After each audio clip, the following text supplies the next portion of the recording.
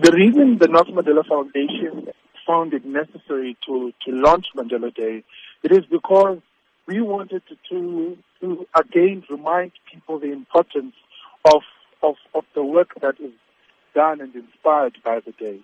But especially as well is to also introduce the new theme that we're adopting within Mandela Day, which is action against poverty.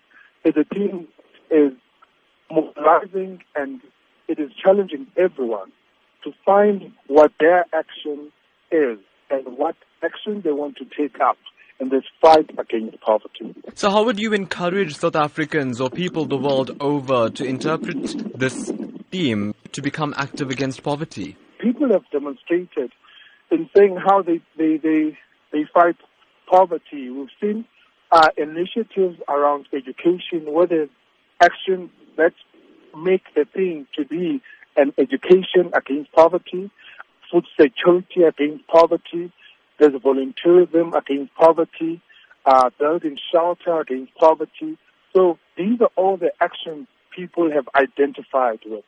And where we've seen a lot of other programs that quietly focus on education and literacy, and a lot of other programs that are based around food security and building sustainable gardens and sustainable food supply.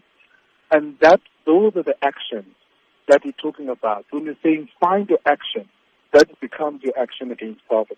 So any innovative ways this year for citizens to become involved? Because I know that the Nelson Mandela Foundation often creates great platforms for citizens to partner with the foundation to take this global day forward.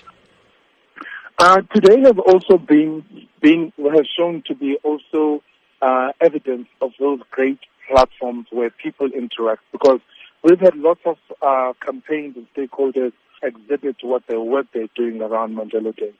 So the best way is using our social media platforms, our website mandeladay.com, where people can get on the website, download the sort of material they need, and actually material that will tell them more about the theme that we have adopted this year and how also to get involved.